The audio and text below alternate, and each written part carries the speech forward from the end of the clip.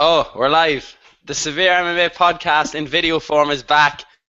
A UFC Dublin extravaganza here, joined for this special occasion by... What are you laughing at, Pete? We're off to a bad start already. Extravaganza got me.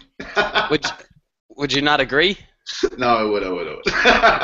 No, not at all. Not at all. Unfortunately, I'm having to manually switch between all of these things here. There is definitely a way that as soon as whoever speaks, it'll switch their face. So, Sean, give me a blast. I reckon I fucked it up because I was the first one to press it. I reckon you did. It's okay. I can do it manually from here. We have a different podcast planned for today. This is going to be going out for those of you that are listening to our normal podcast services. Sorry, but you're missing out on all of our beautiful faces talking, discussing Peter Carroll's laugh in visual form. There's so many bonuses to this great podcast, as well as trendy headphones and construction work going on in Peter Carroll's next door house. Building a jacuzzi. They're building a jacuzzi? I don't know what to do. I don't know what to do. This is Blanchardstown, lads. They're not building a fucking jacuzzi. First things first, because we've got a couple of tweets about it. Before we get all bogged down, UFC Dublin. Pete, we were down in Cork at the weekend. Yeah. Cage Kings 3. They put on another very, very good show. Your initial thoughts on the horrific drive back to Dublin? Fucking Dublin cunts. And to I don't know, civilization. It was hard, you know. Some way along the way, I thought we lost. I never thought I'd see Dublin again. You know, the roads that were built for horses. It was hard. You know, people were speaking a different language. Did you pass horse and jockey? Yeah, we were laughing. We were saying everyone from Cork knows where that is, and we've never heard of it before in our lives. Do you know horse and jockey? I do. Yeah, it is a bit of a long trek. Even worse for me. Nearly 4 hours it took me to get home. But tell me, the standard of the card. Are you as big a fan of caged Muay Thai as I am? I'm terrified of it. You know I am. I'm absolutely. As I was saying to you, it's as rare to win a decision in caged Muay Thai as it is to get a go-go pla in MMA. You know. But then the main event was actually it was a decision. But yeah, it's just. I suppose it's the same reaction people get when they see MMA for the first time. It's interesting seeing the guys with the smaller gloves on. You know, it's definitely full of spectacles. You know, it's very exciting stuff. You know, everybody, the atmosphere at the cage Muay Thai fights was absolutely incredible. You know, the place had a pulse nearly. You know what I mean? It was really swelling when they were exchanging. But yeah, it was a great night, and the MMA was pretty good as well. I think I like the way that mixes together. You know, I don't really mind that. I like a bit of variety. People don't usually like them mixed cards, but I don't mind them. I think the fact that the way that they spaced them out, that you weren't getting just all the MMA, all the Thai, all the cage Thai in and out. I think it was actually designed to have people there for certain parts of the card, depending on who it was, the order of the fights. So James Gallagher ultimately being the main MMA fight of the evening. Very good pro debut. Looked very calm. Looked very composed. One thing that you said in particular, his shot selection has improved so much. So when he was instead of being mounted maybe a year ago, he would have been raining down shots. This time he was very composed and making sure every shot counted. Yeah, and it was just the control he had. As soon as that fight went to the ground, it was kind of he was on a completely different level. He was so calm. It was like he wasn't even moving there in side control.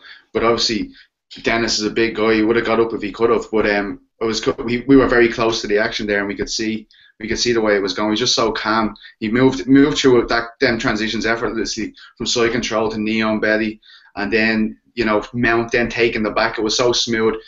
And then you can remember he kept himself in place with the body triangle, and his arm went straight under. He got the arm straight under the neck. And it was as soon as we saw that going in, we knew the fight was over. It's going to be really exciting to see him going. Obviously, this is a guy we've been looking forward to his pro debut since he's 15, which seems incredible. You know what I mean? He's been that good. You know, to stand out at that age is really, it's fairly isolated. We don't really hear much of young teens like that making such big impressions on John Kavanagh. And then, finally, before we get on to UFC Dublin, I know something that I will link back to later on about the atmosphere and link it to maybe the potential atmosphere we're going to have at UFC Dublin later on. But Sean, through the magic of Severe MMA, you were able to see the first ever Berimbolo captured in MMA by Lee Hammond. As a man that absolutely despises jiu-jitsu, let's get your thoughts. I like the spinning back fist more than the Berimbolo now. I have to say, that was fucking unbelievable. It was one of the best knockouts I've seen in a long time. But Neptune He's Stadium, going viral. He's going viral. he's gone viral. How many views is it already? I said it'd get a I million. think it's on 27,000. Not bad. It should have more than that. But Neptune Stadium, yeah, I was glad I wasn't there. It was my I hate that place. I hate that fucking place. Like I talked about the podcast before, but I did my exam. Like I went to UCC, I did my exams there, and it was just the worst, most dilapidated shithole in the whole world. So I let you take that one. That's great. I have to trek to fucking Dublin now next week for this UFC card. So This week. It's only a few days, Sean, until you get to travel up to Dublin. yeah, I got a notification this morning actually. Your trip to Dublin is 4 days away. Jeez, I went straight down to the doctor and got my shots. That's not a notification that you probably did. That's a notification you probably did not relish getting at all. Nah, it's all right. When I get to see the beautiful Pizza Carol's face in person. Well, as if the Sean Sheehan heartbreak couldn't have been any worse. Stipe and Ben fell off the card last week. We discussed it on the podcast. We thought maybe there could have been a replacement. Some people put themselves forward. A couple of people saying Ben Rothwell turned a couple of offers down, a couple of fights down. You seem to be the one that's most annoyed about this, Sean. Yeah, like I think Pizzi's a bit annoyed about it as well. Are you, Pizzi? Yeah, I am a little bit, but I mean, I am and I am. Like, I mean, it's all about the Irish guys really over here. The event, the atmosphere in the place is going to be based on what happens with the Irish fighters. I think, you know what I mean. It kind of, as far as last year is concerned, it all seemed to build from Paddy upwards. You know what I mean. Even though Paddy was one of the loudest crews of the night, I think the reason why everyone's there to see Irish guys is see the Irish fighters. But obviously, I love watching heavyweights. I mean, Jesus Christ, it's just unbelievable watching heavyweights go at it, and that would have been really good for the Irish crowd because I suppose we're used to smaller guys over here. You know what I mean? So yeah, it would have been nice. But I mean, I know what we're all after. You know what I mean? We all want to see the Irish lads go about their business. Well, I do anyway. I don't know. I think like when they were building the card, like Cahill went on to it, then Neil Seary and Paddy and all. I think there was something missing, like, and I think that just added the bit to make it like a real UFC card. Like after that fight was taken off it, I think it was Capozzo over on Twitter pasted like, "Oh, this is a great Cage Warriors card." Like, and it does look like a bit of a Cage Warriors card in fairness. Now, like, all those guys, the Irish guys and the English guys and the Scottish guys, they deserve to be in the UFC. Like, they all made their win there. But, like, it still does have the look of a Cage Warriors card on it. And, like, there's nothing wrong with that, fair enough. But this is the UFC, like, and you want something extra. And I think that heavyweight fight did give it something extra. Like, it was 2 top 10 ranked heavyweights. And, like, I know, when that was announced on it, I was like, oh, this is great. This is good. Like, it's not a great card. It's not the best card in the world. This is a good card. This is a UFC card, like. But obviously, with that gone off it now, it's still a good card, like. Do you think it's because maybe that fight had particular kind of resonation with the title? You know, there was something that could directly affect, you know, like a title, like we're going to champions. Maybe that's why it feels like we've been robbed of something. Yeah, but it's that as well, but. The fact that it's heavyweights, as you said, like people love heavyweights, like, and obviously, like, we've 2 flyweights from Ireland. McGregor's a smaller weight. Like, everyone basically is a smaller weight, and the heavyweights would have been great. I think it's a good fight too. Like, I really like Stipe Miocic. I think he's a really good fighter. Ben Rothwell is good as well, like, but maybe a bit older than a lot of them, but. Yeah. That could have been a main event somewhere else, like, as well. It definitely could. Like, for a fight night to have that heavyweight fight and Duffy versus Poirier, like, that's pretty good in the top 2 fights. Yeah, it's just a pity. But the mood is what everyone's talking about. I woke up this morning, turned on Facebook, and it was Peter Carroll that greeted me, fight week, blah blah blah, and I was just like, okay. I don't know what it is. For me, there is something different about it. Maybe it's just the last UFC Dublin had the Conor effect and people were going nuts from beforehand. Maybe it's that any time I consider a fight week or anything like that, it usually involves us traveling somewhere or having to get a ridiculous flight somewhere on a Tuesday. But I can't put into words what it is that's missing from it. I think by maybe tomorrow or Wednesday, when, you know, people start arriving and you start seeing it on social media, that's when it's going to start to pick up, and that's when people maybe will start to get a little bit more excited. The one thing I will say, if you're looking for any UFC Dublin tickets, Neil Seary actually has a load of them in, and he's saying anyone just message him on Facebook. Or Twitter. He said you could just tweet him either that he'd say be readily available. He said he's going to give the first 50 people that tweet him, you'll be entered into a draw. So for free tickets. Yeah. Oh, that's very nice. Yeah. But what I mean is, or what I meant to say was, a lot of people are selling their tickets now on Twitter. I'm seeing more and more. Please retweet a couple of UFC tickets. PT, you actually seem to think there could have been a couple of people that bought these tickets and then found out Conor McGregor's not fighting on the card. Yeah, I've heard a few people like telling me that, like, you know what I mean? Like, oh, we bought that for the Dublin show, and I don't know why McGregor's not on the card. We just expected him to be, like, and then, you know, they didn't look at the card at all up until now, and they're like, oh, turns out Conor isn't fighting, you know? But that's the thing. I suppose that was what BAMMA was all about. People just see UFC and think Conor McGregor, don't they? A lot of people, like, and you can't blame them for that either, just going to a show. You know, a lot of people that go to boxing events, it's kind of like, you know, a night out for a lot of people, and I think a McGregor fight is something that kind of captures the attention of the whole nation now, rather than just our little freak bunch. You know?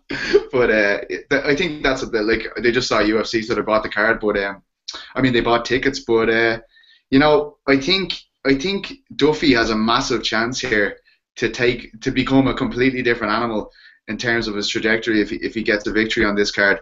Obviously, Conor is saying it's like, you know, the Conor McGregor contingency plan. But I think if he has a win here, you know, Conor still has a massive opposition out there, like people that don't like him. He's going to become an even bigger symbol than he already is for that opposition if he takes a victory here. You know, he's gonna take on a whole new kind of shape for the fan base, I think. And I think it's nearly going to be coming down to like, you know, why can't he be more like Duffy? Yeah, like, you know, because he is the opposite of him. He's the opposite of him in terms of the way he speaks about fights. You know, he's obviously he's a very aggressive fighter once the bell goes. But just in terms of the complaints that people have about Conor, Duffy's the opposite. You know, he's not very outspoken. He doesn't really ridicule his opponents, like, you know, and he doesn't kind of have that kind of outward sense of dominance. Like, before the fight even takes place, Conor will talk about how easy the fight's going to be for him and stuff. And whereas, you know, Joe obviously takes a very measured approach. I think I just can see it happening. Like, I don't know why. Like, I mean, if he wins, I can imagine it's going to break off into two sections, and, you know, eventually you're going to have this card in Ireland, and it could be incredible. But I think he has a lot to gain, you know. And this is obviously his first ranked UFC opponent as well, so there's a lot on the line here, and I can't wait to see how he reacts, you know. Sean, it looks like you're gearing up to say something there, and have been for about 2 minutes. Oh. Hear me? Yeah, no, we can hear you now. Maybe you were actually just stuck. Maybe your picture was stuck with your mouth slightly open, so it looked like you were about to start speaking there for about a minute. I was like, I have to let Sean come in here. Oh, there he is, Peter. He's gone. Look, Limerick, man. What can you say? What do we say about the west of Ireland? the southwest of Ireland. They have absolutely nothing. Until Sean gets his act together and comes back into us, I suppose we can just break this card down a little bit more. Yeah. Unfortunately, since we've lost Sean Sheehan, Bubba Bush versus Gareth McLennan, Darren Elkins versus Robert Whiteford, all of the people that Sean Sheehan would well be able to talk about, we are not going to be able to talk about. Did you actually see Robert Whiteford? I interviewed him there the other day. I did. He's very upset with his place on the card. Very upset. He is Sean back in? Yeah, he is. He's finally back. He's got himself together. Will I stop talking about Robert Whiteford now for a second, or what we do? Jeez, you weren't talking about Robert Whiteford. Yeah? Continue to talk about Robert, Fitzy. Yeah, I mean, he seems very disappointed about his placement on that card, and when you kind of look into it as well, I mean, Darren Elkins is a ranked guy there as well. You know what I mean? It seems like to be second from the top of the card seems a bit harsh, I suppose, but I don't know. I suppose they're trying to cater for the crowd that's coming in, aren't they? But did you see that quote he said about Ireland? He's going to get a lot of fans off that, I tell you. Did you not see it on Severe this morning? What did he say? I don't know. Hang on, I'll tell you now. I don't want to get it wrong. I don't want to get it wrong, lads. Hang on. Yeah, in fairness to Whiteford, he did really take the compliment that we give him in Scotland about the atmosphere that he got, the reaction that he got. And he said, for you to even compare that anywhere near the Dublin crowd means a lot to me. And that's why he really wanted to fight in Dublin, so he could experience that atmosphere as well himself firsthand. Are you ready for this quote, yeah? Oh, so ready. Go on. I'm not anticipating a frosty reception at all, because I was asking about Redmond fight, you know. I always think that the Irish are the same as the Scottish. We fought in the same battlefield against the same enemy. We bled together, and I'm looking for the Irish to bleed with me again on October 24th. Whiteford's name is bled on the battlefield. That's what he was short saying about. So, if we take a throwback, a fight before, a fight that really sounds like it should be contested between two extras out of the Happy Gilmore film, Bubba Bush versus Gareth McLennan, Sean Sheehan. Jesus Christ! Go Got a for piece Sean. of that one. Fucks. Yeah, two I've great lads. Two fine men. Jesus. Two fighting men. There's a man here for any man. So will we put this one down to let's wait and see what happens in the night? They both lost to Magnus Blood, and that's their only loss in their MMA careers. But, that's all I know about this fight. I can remember I was actually is McClellan like a South African, is he? Is that the same guy? Yeah, that's him. Yeah. Yeah, I can remember he had so much hype coming into the UFC, and I remember his debut. I wasn't impressed at all. I don't think he didn't. I can't really remember who he fought now, but I can remember being very disappointed with the fight. I thought he gassed very early, I think, and there wasn't a lot of exchanges. You know what I mean? It was kind of like two guys feeling each other out for 3 rounds. Peter Carroll just inaccurately described losing his virginity there over the past 2 minutes. Can't even remember it. Sorry, but that was it's 4:05 in the day. My head's in the gutter here. I'm gonna have to drag it out straight away. We can get to a fight now that we're actually going to talk about and relish. I can't wait to see it. Cathal Pendred, Tom Breeze, the fight that so many people actually wanted to see on the European domestic scene for years. Tom Breeze went away for a while. Cathal went forward. Now they're finally on a collision path. Pizza, you have a cup in your mouth, so I'll leave it to Sean to take this one first. When you say Tom Breeze went away, you don't mean he went away like Reza Madadi. He just went away from MMA. Yeah, but they're very similar, I think. Both guys are they like to push guys up against the fence, make it a dogfight, take them down, land a lot of ground and pound. I think Pendred is maybe better with submissions and stuff like that. Breeze, mostly ground and pound, likes to get it in the mound, likes to batter guys. But on the feet, Colin's even made light of his own striking. People have criticised it a lot, even with the CM Punk thing and all. He's not the best striker in the world. He's a big shot if he can connect it, but it's pretty slow, finds it pretty hard to land. And that's kind of been his downfall in the last while. But I think against Tom Breeze is kind of similar. He's more accurate with his shots, but his output is very, very low. He throws big hard shots in his last fight, landed a big hard shot at the end of that. But I think it's a pretty even fight. I think Pendred is like 2-1 underdog, and I don't think it's that sort of fight. I think this is going to be 2-1 dog fight. A lot of it up against the cage, a lot of trying to get takedowns, and a rough one, I think. Peter Carroll, Irish Daily Mirror. I think the thing about Breeze is the thing that Cathal will be quite wary of coming into this fight is the improvement that it looked like he made between his last Cage Warriors fight and his UFC debut. I mean, he looked very aggressive in Brazil as well, a hard place to go. He definitely had a finish on his mind. And as Sean said, he caught the guy with a big right hand, I think it was, to finish the night. And he looked like he had that stopping power as well. I think, this sounds weird, but I think Cathal needed to lose. You know what I mean? I think, I think that will get something more out of him. Even though, he was winning fights, we didn't really see a big change in his performances. So I think Cathал's the type of guy that if he loses a fight, you're going to see something. He's going to try and combat that straight away. So in some ways, I think he needed that loss. And I'm hearing reports from SBG that he's being very aggressive in his training. His submissions are meant to come on really, really a lot, like in his last few fights, and we did see glimpses of that. Like, you're going for very rare submissions as well, and nearly pulling them off. So I think both the guys are going to want to get top position on the ground as soon as they can. Obviously, Tom Breeze is a very good jiu-jitsu player as well, but I'd be very interested to see them kind of, in grappling exchanges. Obviously, both the guys were kind of well known on the European scene for their ability to take their opponents down. Their wrestling kind of dictated a lot of their victories. So, I think I think the Irish crowd are going to have a big impact in this as well. Although, even though Breeze has gone to Brazil, he was very early on in that card. And as we saw last year, the Irish guys come in straight from the beginning, and it does sound absolutely mental when they're all going at it. So it'll be interesting to see how he reacts to that.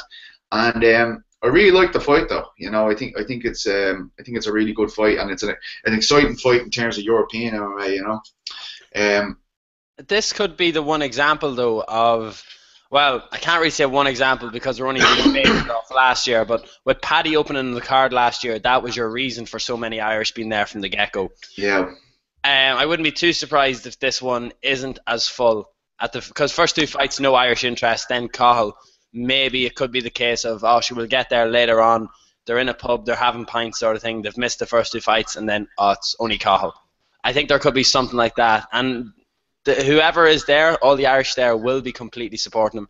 I just think that this fight may not be as full from the get-go as last year's. But I mean, Ash is second, so I mean, I'd say a few people want to get in for that. You know what I mean? You see, the thing is, all the Irish people are so passionate about Irish people. You know, when they're doing anything competition-wise, so I can see.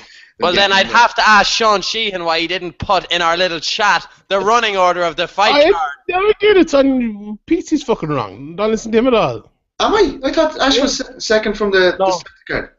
Darren Elkins and Robert Whiteford is second. That's what Wikipedia says, anyway. I thought that was first, and then Rob. No, you're right. Whiteford was saying he was second. So, yeah. And where's Ash Sebastian? Hold on, let me look again. She's fourth. She's fourth. She's after Cahill. Right. Sorry, I have an arseways, boys. Sorry about that. I thought it was. I think you make a good point though about the crowd. Like Colin, his Cage Warriors fights and that fight against Mike King last year, he kind of plays off the crowd a lot. Like he's been caught in bad places, like being knocked down and hurt, caught in submissions, and like the crowd has kind of got behind him and he's made comebacks. Like if you watch any of those Cage Warriors videos, you see like the crowd getting up behind him. I know it's only like 900 or 1,000 people or whatever in that compared to like whatever will be there at the weekend, but I think he'll be hoping the crowd is big and loud for him. But yeah, I think it's going to be a close fight. What do you think, Andrew? I think it could end up turning into a kickboxing match. Both guys, like we think, both guys are. What did you just say? Them floorboards, huh? I think you can see them cancelling each other out. And I'm not too sure, like, no disrespect. I know that it's all part of the fight promotion and building up the guys that are in your stable. But I do think that Eric O'Keefe is slowly making me believe that everybody from TriStar is the pound-for-pound best fighter to ever live. The stuff that he is putting on Facebook, really getting behind all of his guys, Tom Breeze, Stephen Ray, Joseph Duffy, all coming over to Ireland next week. He really seems to be relishing the support that all of these fighters are getting internationally. And I don't know, that's just kind of throwing a curveball at me. It's like, what if he's telling the truth? What if these guys are as good as he's saying? What if they have made such massive improvements under Firas Zahabi and the guys over at TriStar that we're going to see maybe the second branch of European fighters now coming into the UFC, the ones that are heading away to the States, at a time when mixed martial arts and the sports is more developed and we're seeing a much better output from them? I agree. It's difficult to know what Breeze as well because, as you said, he was away from the sport for a long time. And like he's only had one fight back since being at TriStar, hasn't he? I don't think he was there for his last cage, or maybe he was, but one or two fights anyway at most. And like what Firas Zahabi does, Patrick Wyman did an interview with him there maybe a year or so back now, and when guys go there, he kind of, if he has them for a long time, he'll break them down and kind of build them back up. So Breeze is probably in that stage now, so he could be, as Pete said, he improved an awful lot in his last fight. You could see that go up again, and maybe not an improvement in like his jiu-jitsu or his boxing, but maybe just a difference. Like he might come out and fight in a different way than he usually does, or something like that. You know, Firas Zahabi is real kind of tinker man, and you know they'll know Carl Binder well. The team, Breeze obviously know him well, Zahabi will know him well, and. Yeah, like this, we'll get on to Series or Lewis Malkin in a minute, but like for his last fight against Neil Seery, like I think that kind of happened to him. He changed an awful lot between fights, and that's something that's with kind of new guys to the UFC that you'll be seeing an awful lot. So. Oh, there we are. Sorry, I was interrupted there for a second. He demanded a shout out. Dave Fogarty, our photographer who's watching us tried to ring me to interrupt the podcast, and I put my my mute on the microphone. He's like, just let me talk there for a minute. I was like, absolutely not. What's he want to talk about? I don't know. I think he might have a message for his fans. We might as. Oh no, I know exactly what he wanted. He wanted a shout out, so I'll give it to him. Dave Fogarty, finally, Severe MMA are getting into the combat area of mixed martial arts. Yeah. MMA fighter Dave Fogarty knows him. MMA fighter Dave Fogarty. He's going to be representing Ireland at the IMAF European Championships in Birmingham at the 125 division. Dangerous Dave Fogarty. He's going to be sporting the Severe MMA logo and podcast logo on his shorts as well. Whether he knows that or not yet, I suppose I've just surprised him with the announcement here on the show. Moving on though, according to Aisling Daly versus Eric Almeida. When you look at the terms of this fight, where it puts people in the 115 division, I have said before that I think if Aisling was matched with someone like Paige Van Zandt, it's actually a very winnable fight for her, and it could be the fight that really pushes her up towards the higher end of that division. But it seems to me, and from what I was reading online, that there's not many women's fights being matched at the minute. Women can't get matched, whether the UFC aren't matching them or choosing not to match them, maybe having to put them on cards where there's going to be eyes on them as opposed to putting them on cards like this. What is the state of the 115 division at the minute? Either way. Yeah, I think you have a. It's kind of very similar to the bantamweight division. You know, you got a champion on top there that you can't see really falling off, and then with the likes of Paige Van Zandt, you like. I mean, this argument has been made quite a bit. Like, I mean, UFC obviously a slow building there with that Alex Chambers match there in the last fight, but you know, I can never see Paige Van Zandt challenging Joanna. I can't see it happening. You know, it's a completely different. I know she's very dogged. I know she's very aggressive, but Joanna's very aggressive and she's technically unbelievable. You know, it's I think it's quite similar to the Rousey situation at bantamweight, and the more Joanna competes, the more people are going to see that. You know, and in fairness to Ash, like Ash has put it out there about Paige. Like she's certainly not shying away from that one. She's made a few comments to say, like, you know, she can see what they're doing there. She doesn't know how they're eventually, like, obviously UFC would be thinking the best money for them would be to build Paige Van Zandt up to fight Joanna, because a lot of people would tune in them to see the strawweight division. I suppose that's probably one of the bigger fights I could put on now. But you know, Ash is fairly certain, as you just said. You know, if she got Paige Van Zandt, she'd probably have that too much experience for her. And you know, the last thing UFC want to do is kill a star. You know, yeah, like, I mean, I know people don't like to admit that, but of course, like boxing's been doing it for years. Why not do it? You know. Conor McGregor needs to fight a wrestler. Sean, what do you think? Do you know what I was just saying to Jay? Do you know what I was saying to Graham actually earlier? Isn't it funny that, like, at UFC Dublin, this was me. I didn't sleep last night, so I was up, and he was saying, I was saying it was funny. Like, I was just thinking back to UFC Dublin last year, and that question of Conor's wrestling thing, that was so pertinent going in head as, he's only got Brandao, he's not a wrestler. Yeah. And now we see Joe Duffy in 7 months, he's main event, and I haven't heard anyone say, how's his double leg defense? You know, it's just interesting the way people look at these things. You know what I mean? I suppose the only time Joe's been taken down, he locked up an armbar. So I mean, probably. But I just think it's interesting the way the two trajectories have gone. You know. I think they were able to do that with Conor though, because his losses were submission losses. So they were able to just put 2 and 2 together and assume that Conor McGregor got blast doubled and then violently submitted in those 2 fights, even though the people that were saying this had more than likely not seen the Joseph Duffy loss at the time, or the I can't even say his last name. Stinkov or something like that? Stenkov. Had probably seen those submissions. But Duffy's only losses by submission. Yeah. So there you go. How come we can't wrestle? Peter, answer the question. Can he defend a double leg? That's what I'm. No, I'm not saying that. Up to him this week at the media day and shoot. Yeah, I'm just gonna shout it in the press area on Thursday. Can you do it, Joe? if we're looking back at this fight though, Eric Almeida, a little bit of grappling pedigree about her. I do think we could be looking at a Rosie Sexton versus Aisling Daly 2.0 fight from Cage Warriors a few years ago, and maybe it's going to be the the difference in this one is going to see how Aisling has changed and evolved from that fight. So while she did look pretty good in some of the transitions in the ground against Rosie Sexton, you could see that the experience was just a little bit too much for her. Now I think it's roles reversed. I think Aisling is the more experienced one here in this position, and it could be her fight to throw away. I think that girl's never fought outside Brazil. I don't think she's ever fought outside of Brazil, has she? Yeah. Almeida's she's a good fighter, but she, as you said there, maybe she needs kind of to improve a bit more before she's ready for the top level people. In her first UFC fight, like there isn't much really happening, as you said, Peter. There, a lot of her fights are in Brazil, and they're hard to watch and stuff. So we don't know that much about her, and I presume Aisling Daly doesn't know that much about her either. But from what we do know about her, she has pretty good hands. She landed a nice big shot and nearly knocked her opponent out in her UFC debut, and then kind of judo tossed her. But on the ground in the transitions, she wasn't the best. She ended up on bottom a lot of the time, took a lot of ground and pound. But she's kind of one of those ones that can get held down, but she'll kind of slide out and she'll attack you with an armbar or a leg lock or a triangle or something like that, get on top. So she is dangerous, but like if Aisling Daly comes out with her usual pressure game, landing a lot of strikes, take her down, land on top, I think there's a pretty good route to victory there. But as I say, Almeida will be dangerous, and this is a big fight for Aisling Daly. I saw her posting there on Facebook this morning.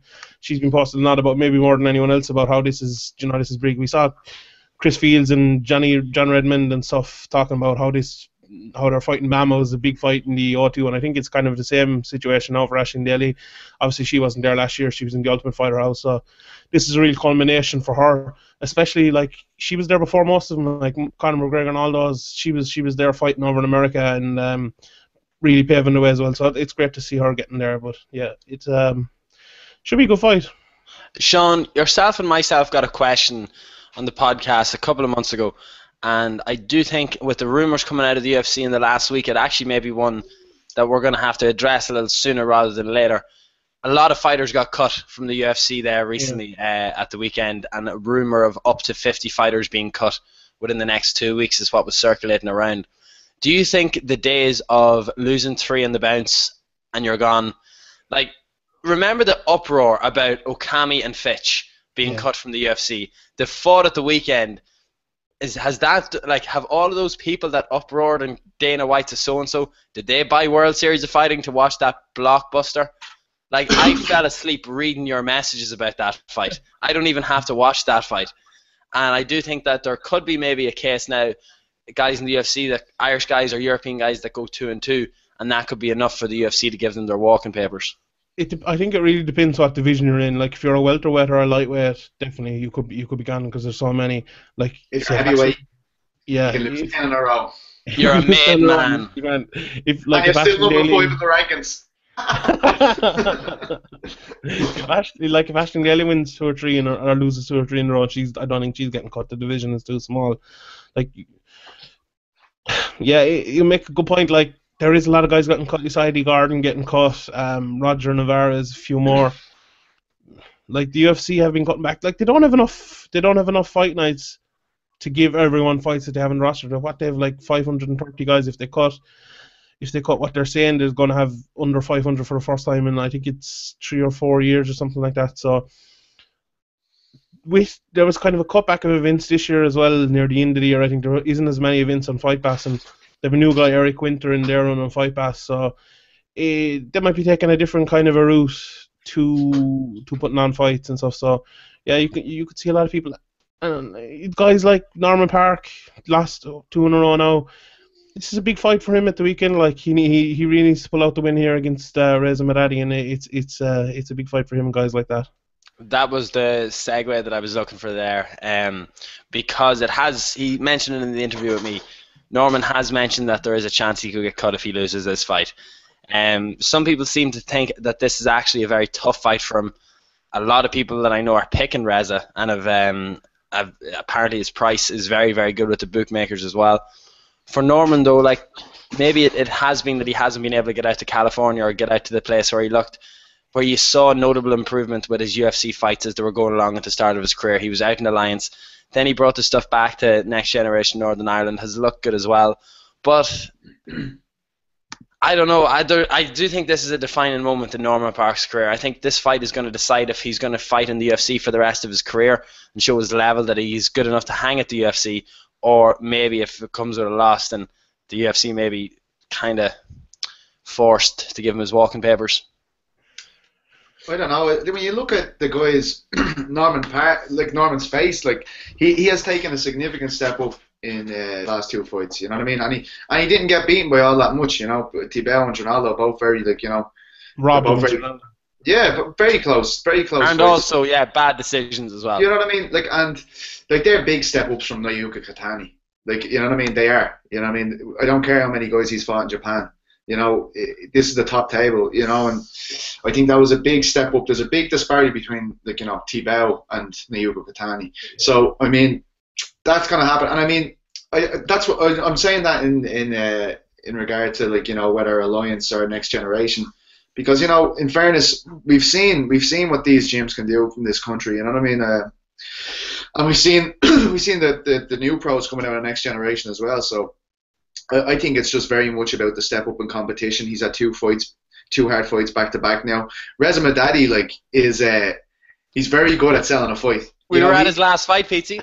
Yeah, all those years ago. 30 months ago. Yeah, but I mean, he sells a fight. A lot of the reason why people are swaying is because he's talking about ripping Norman's head off and shit like that. You know what I mean? That gets you excited. Like, that's great. I love that stuff. You know what I mean? That's fun.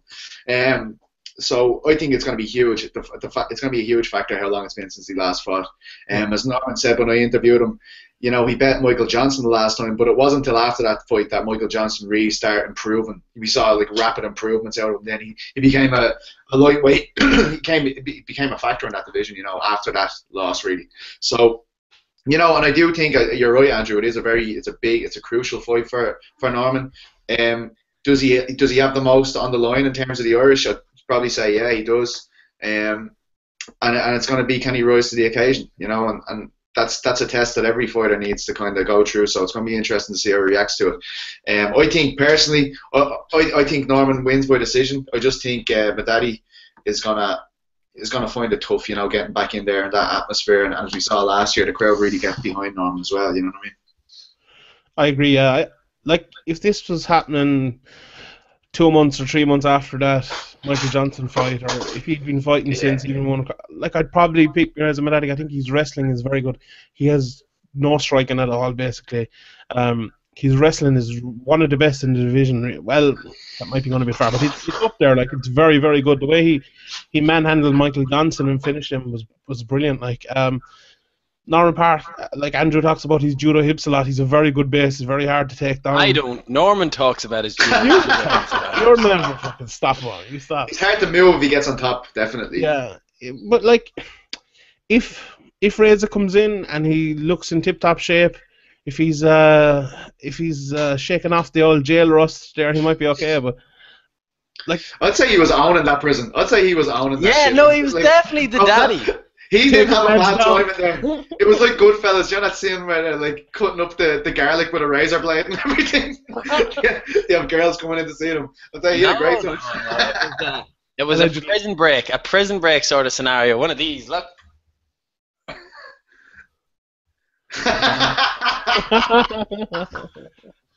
And I was going to say, it won't be the first Irish MMA exchange that he's had. Damien Rooney trained with him years ago out in Tiger Muay Thai in Phuket, and he told me as well, the one thing you have to watch out for is his wrestling. He said I'm not sure if everyone called him it or he asked everyone to call him Mad Dog, but the name Mad Dog was being thrown around like crazy when he was training with them all, and he wrestled every single one of them, tucked him down and controlled them on the ground. Yeah, okay. No one wanted to jump in on that point. I think the ring rust is the big thing here, as BC was saying there. It's tough. We saw Ken Velasquez coming back after so long out. We've seen him with so many fighters. Rashad Evans spoke about it as well. Ring rust is a huge thing, and if he's not at his A game, Norman Park is no mug. And I think I'm picking Park to win because of Madadi coming back without a fight in 2 years. But it could be close. Norman has a lot on the line. Should have a lot of lads who travel down from Northern Ireland to support him. So, you'd be hoping he gets the win and can stay in the UFC. We skipped. We got excited. We got ahead of ourselves. Scott Askham versus... Someone want to help me with that? First name? Jocko? Christoph? Yeah, Christoph Jocko. Christoph Jocko. Askham is another guy, the bastion of UK MMA hope. A lot of people were bigging him up from the domestic days, and then very happy to see him get his chance in the UFC. The one thing I do think is going to work in his favour massively is the crowd. First of all, he brings nut job supporters with him. Wherever he goes, wherever he fights, he has guys that dress up in volume. The Irish are going to take to them very well. They're going to love him, and I wouldn't be surprised if they got right behind him. Yeah, I think it's Askham's fight really. I'm not Jocko hasn't really impressed me all that much, and Scott had the big fight the last time he was out there. I think he has a lot of momentum working for him, maybe a bit more than Jocko, and I fancy him to win the fight anyway. I don't know where it puts him really, or where he's going, but I'm interested to see how he gets on. I do fancy him to win though. I concur. How about that for a vague answer? Perfect. Wow. I concur. No, but I think his last fight was very good. He looked good in his last fight. Askham did. He was fairly devastating there at finishing that dude. So, that's what we're here for. Devastating finishes. Are there going to be a couple of fights? Is this going to be the fight the UFC fans, the Irish fans, head away for a pint for, get themselves liquored up and ready for the absolute war? Neil Seery versus John De La Reyes. On that matter, Neil Seery just put a message on his Facebook page again, thanking everyone for all the support, except Paul Redmond, who went off to TriStar for his training camp. Now, I think there's never more. There hasn't been a better status to describe exactly what Neil Seery brings to the table here. Everyone just seems to be getting behind him now. Like Andy Ryan has spoke before. I remember he put up a thing up. He then later told me jokingly, "Oh, no press for Seery, no one's looking for an interview, blah, blah, blah." And then he said he put that up and he had loads of people looking to talk to Seery. This time, it actually seems like there's a lot of people talking about Seery that are excited for this fight. He's built the reputation of what he's going to do in this fight. He's going to stand and trade. He's going to be the most exciting fight on the card. Petey, I know you are excited. I am, yeah. I'm always excited, hopefully this loss will be obviously Seery's last fight in the UFC and we can stop talking about him for a while. He obviously doesn't belong in there, as we saw in Vegas. So, no money messing. Yeah, I think this. I watched De La Reyes. Seery seems really convinced that this guy is going to stand and trade with him. I'm not that convinced, but Seery certainly sees it. I haven't seen anything in him that I didn't see in like previous opponents, like Chris Bale. Who would have seen Chris Bale diving at Seery's legs? Like that was. He was. I still to this day think that UFC set Seery up for a loss that day in Sweden because Bale was dropping down. They needed flyweight challengers. They don't want to give it to Seery obviously, and then he came in there and he absolutely ruined that guy's flyweight debut. It was and he nearly finished him at the end of it. That's what really gets the crowd going with Seery. It's like that, he makes it a dogfight, but he's got so much technique in them exchanges that people think they're going to be able to last in the pocket with him, and then they just start, they start feeling his power, and that's the end of it. Obviously last year it was Phil Harris. I think Phil Harris is a lot more one-dimensional than De La Reyes. De La Reyes can put a few shots together. Harris looked like, obviously throughout the whole thing he just tried to get Seery down. But I certainly hope for the sake of the spectators that De La Reyes meets him in the middle and we see a bit of fisticuffs, Finglas style. What's that? The equivalent of fighting outside a sport hall? Like? He's gonna come out on horseback and jump into the octagon. And I'm only messing. Yeah. I think it's a good fight. I think it's a really good fight. I think he has more of a chance to stand up with Seery, and I'm interested to see how this strength and condition, Seery working on his body. Apparently, he's going to get a fake tan done and everything before he comes out, and get a V shaved into his head, and he's going to get some frosted tips, and you know what I mean. He's going to completely remarket himself. So it's going to be very interesting. He's meant to have six pack, absolute beach body on him now after this strength and conditioning lesson. That's crazy. I'm telling you. Yeah, he's going to get a sleeve as well just before the fight as well. He wants to appeal to the kids. That's what I hear. Sean, you're a massive fan. I think I disagree with you. I think De La Reyes is going to stand in the pocket and bang with him. His last fight over in the Philippines there was one of the fight of the years. Absolute war. Went to the ground an awful lot, but when it was on the feet, he was just swinging hands, swinging hooks, swinging windmills, everything. If that happens against Neil Seery, we could be in for an absolute classic here, and I think he probably will. As Beatsy said there, Seery throws technically very well in the pocket. I could see this fight being a little bit like Gilbert Melendez against Diego Sanchez, with like De Los Reyes throwing like Diego Sanchez, just kind of throwing mad hooks, mad shots, and Gilbert Melendez kind of picking it, or Neil Seery as the kind of Gilbert Melendez role, kind of picking him off, scoring more shots than him, maybe finishing him later or winning the decision. But I think this is going to be a really good fight. I wouldn't be surprised if there was blood drawn, if there was knockdowns, doctors coming into the cage, fight of the year candidate, fight of the night certainty. That's what I think. I think it's going to be brilliant. Neil Seery's going on with an extra 50 grand. Although it's the last thing that we want, I think Neil Seery's measurement of how good that he's done could relate to how many fights break out in the crowd at any given time as well during this fight. Yeah. So like, oh, what's happening outside, PT? No, I didn't know. Just making sure, just keeping me sus about me, you know. I think you're just trying to get your you're obviously sponsored by Beats by Dre, so you have to turn to the side once in a while to get the B in. Yeah, that's it, Monster. I didn't know anything about that. Oh! Just a quick word from our sponsors. After Neil Seery, Stephen Ray, absolutely unbelievable performance in Scotland. I'm a big fan. I do think he is the best hope that they have out of the Scottish MMA scene, and maybe even the UK MMA scene in general. You couldn't really disagree with that. And I was actually expecting a bit of more of a step up in competition for bigger fight, yeah, for this time. I think he's happy enough to just keep winning. As he said to me, like, there's no point in fighting these fights when you're on your entry contract. Why not wait for the bigger contract to come along and then take on the bigger challenges? He understands the game, how it's going. He's looked really good in his first two fights, especially considering the short notice call for his debut. You can tell how much it means to him to finally be here, because there was a time there where he was the champion at division, and obviously Paul Redmond and Joseph Duffy were signed before him, and you could obviously see where the bone of contention could arise if you were in Ray's shoes there. He was obviously the champion of that lightweight division in Cage Warriors. He's looked brilliant since he's come in. He looks like he's well able for the step up, and he looks like he's able for another step up. Another step up in class. I expect him to win and win well on Saturday night. Yeah, I think he's one of those lads.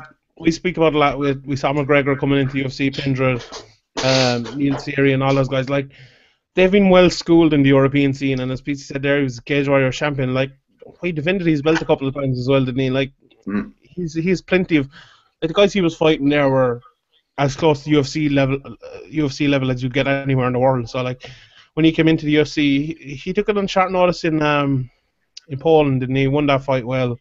Won his second fight in over in Scotland, and it's come back in here fighting Mikel Leboeuf. Don't know too much about him, but I think Stevie Ray, he's Andrew. I think Andrew said before, like, he's going to be maybe like a Norman Park type of character in the UFC, whereas he has a couple of good fights. Don't think he's going to get into the top 5, top 10, but I think he'd be a good pro in the UFC for a few years. I'll take your word for it, Sean, because I have no recollection of ever saying that. I remember everything, Andrew. Shitstorm Sheehan. Look at that. It's on the podcast. It's on the podcast. Go up on fucking iTunes there and find it. Okay, I'll just. Oh wait, no. Yeah, you're right. I just opened iTunes there and I found it. Allegedly. The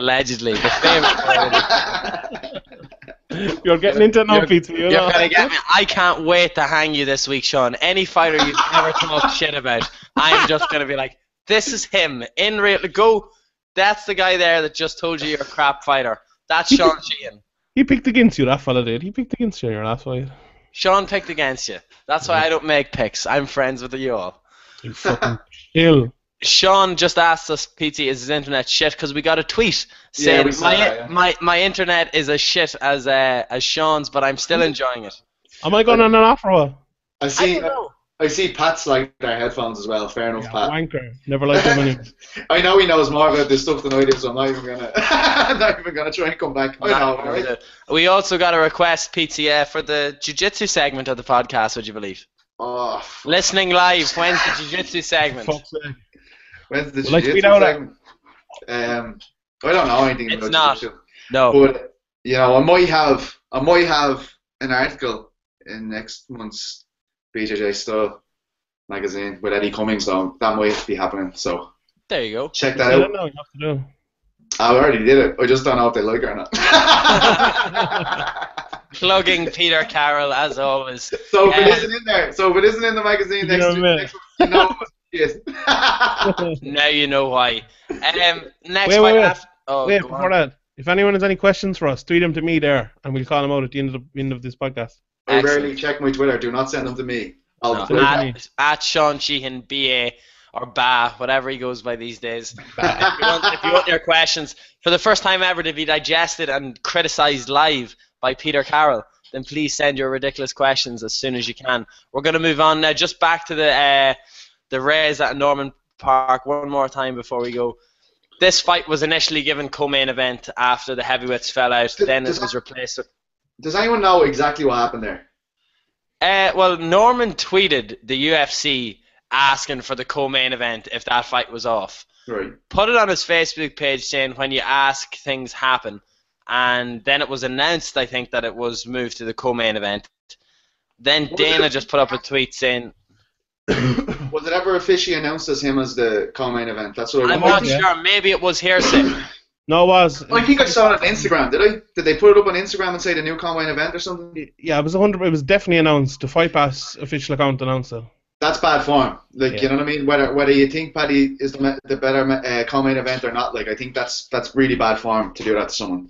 You know, like, let him go ahead and tweet out to the people how happy he is, and you know, it's just like a knock for nothing ahead of the fight. You know what I mean? Like, just a little knock, like, because he probably got really happy that they initially said, "Oh yeah, you're there," and then, "Oh no, you're not there." You know, it's just And it's gone. it was something that wasn't there. You know, it was something that wasn't an issue at all. You know, he's built himself up and got like. I doubt it will have an effect on the fight around. I just thought it was handled very badly. Do you Yeah. think any of the, I won't say backlash, but maybe the campaign from, I know John said that he would have rather Paddy, like the Dublin fighter co-main event, get the fans really hyped up sort of thing, that he should have got it from the start. Do you think there was any pressure, public opinion, like out towards the UFC being like, Paddy should have got this, and they just said, yeah, okay, Paddy gets it?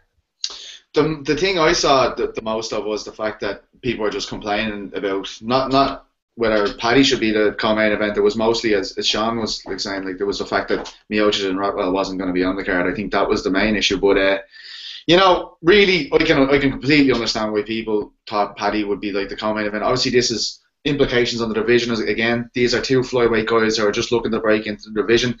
Paddy's at home. The last time he was out there, he got one of the biggest cheers of the night. You know, he has a couple of wins strung together. You know, that makes sense. It does make sense, but I just think it's it was handled badly to tell Norman that he had it and then to take it back like nearly just a few hours later. You know. Sean, you look incredibly focused, or incredibly bored. Who's getting a knock on their door? Heard them knock. It wasn't me. It could have been Pizzi. Was I knocking on something? Was it? Yeah. Oh, you see, I can't hear out with these fucking headphones on. So I'm like That was probably knocking banging. on the door. That's how good they are. Deadly. Noise suppressors, baby. You know.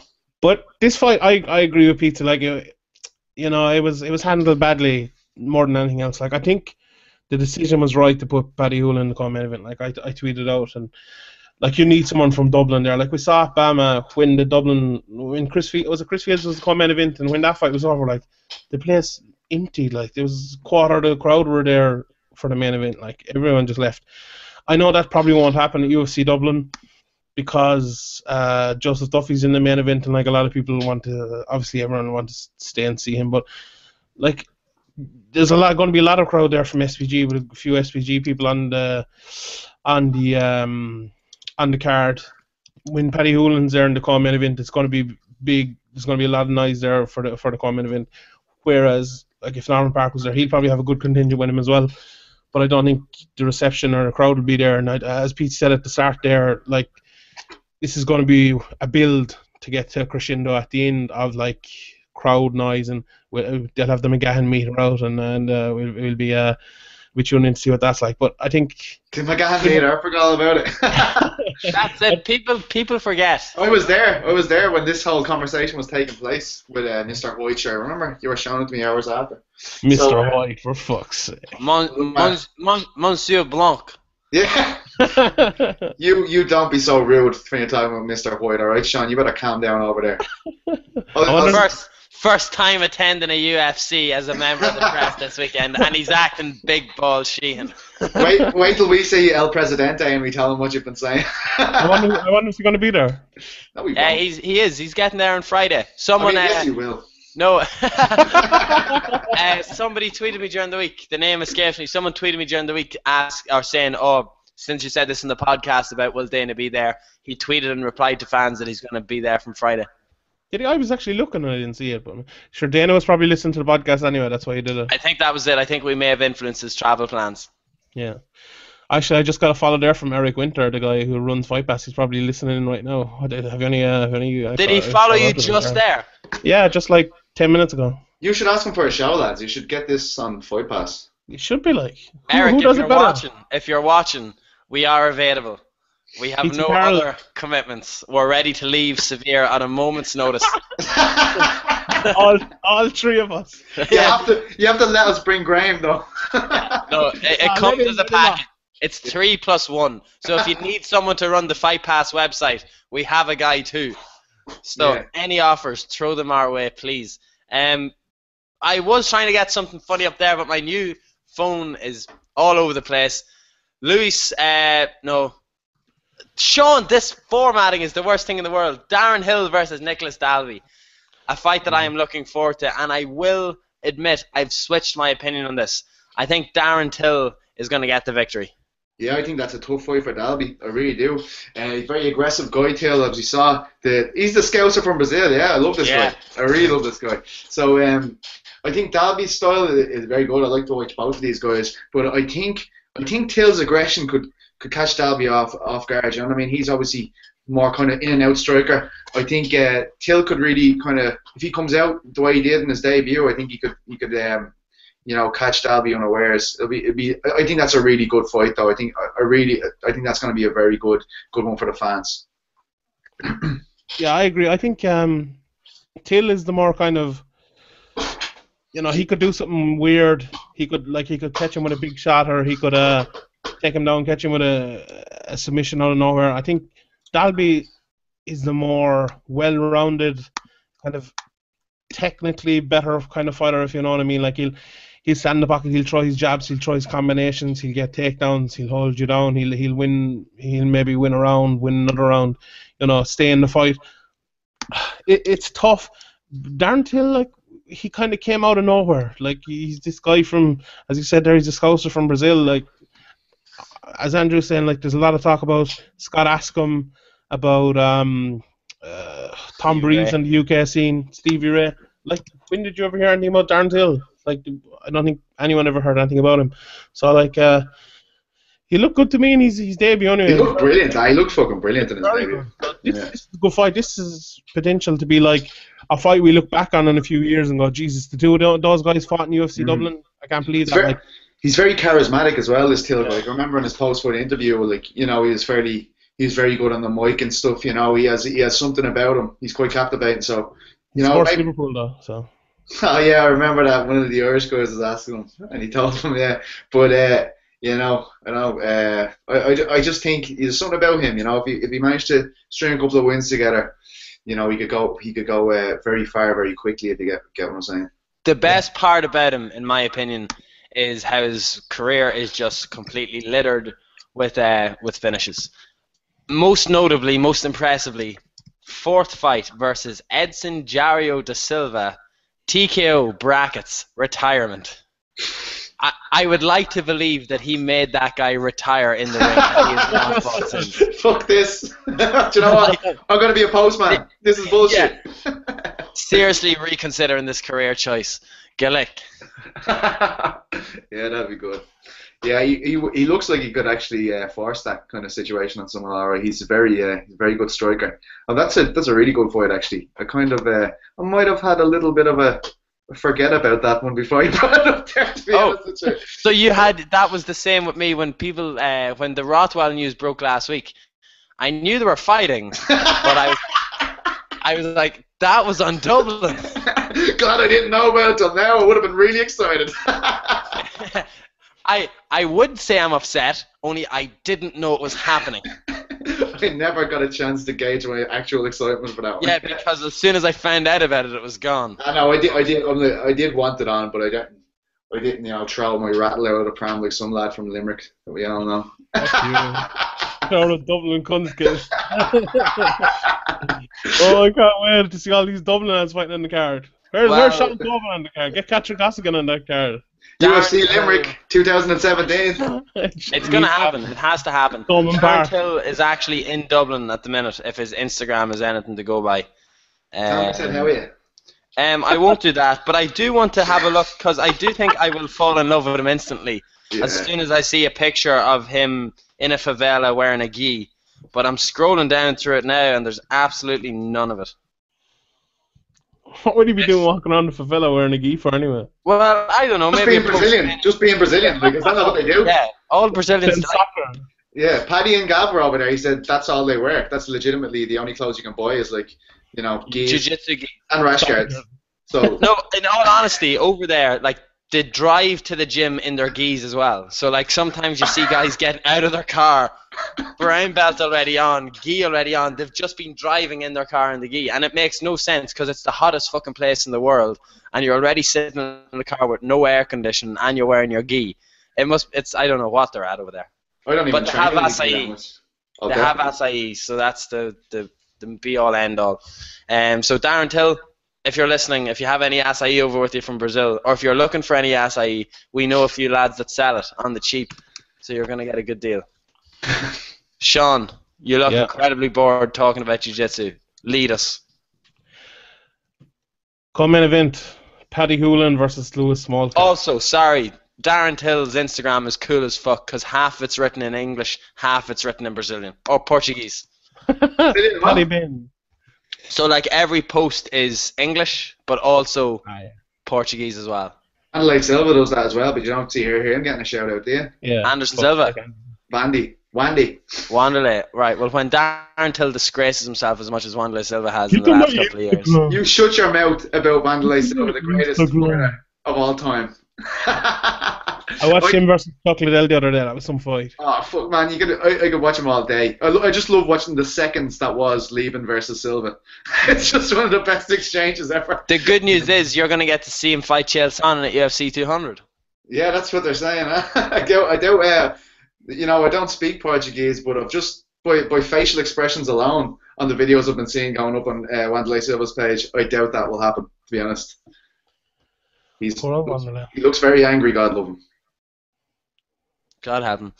Sean, you were saying? Yeah, the co-main event. This is another one that could be a fight at night. I think this is a very good fight. We saw Lewis Smolka, obviously he's fighting Paddy Hoolan here. We saw him fighting Neil Seary in the last fight, and it was a really good fight. Pete was alluding to it earlier on, Smolka kind of got him on the floor, won a lot of the transitions, ended up on top a lot. At Seary, he didn't have him in trouble really, but he had him kind of in bad positions for a lot of the time, and I don't think that's something we saw from Smolka before. His game is improving an awful lot, and that's something Paddy Hoolan will have to take into account. Smolka's fight before the Neil Seary fight, it was it looked like he was trying to avoid the ground more than anything. He looked like he was trying to stand and bang.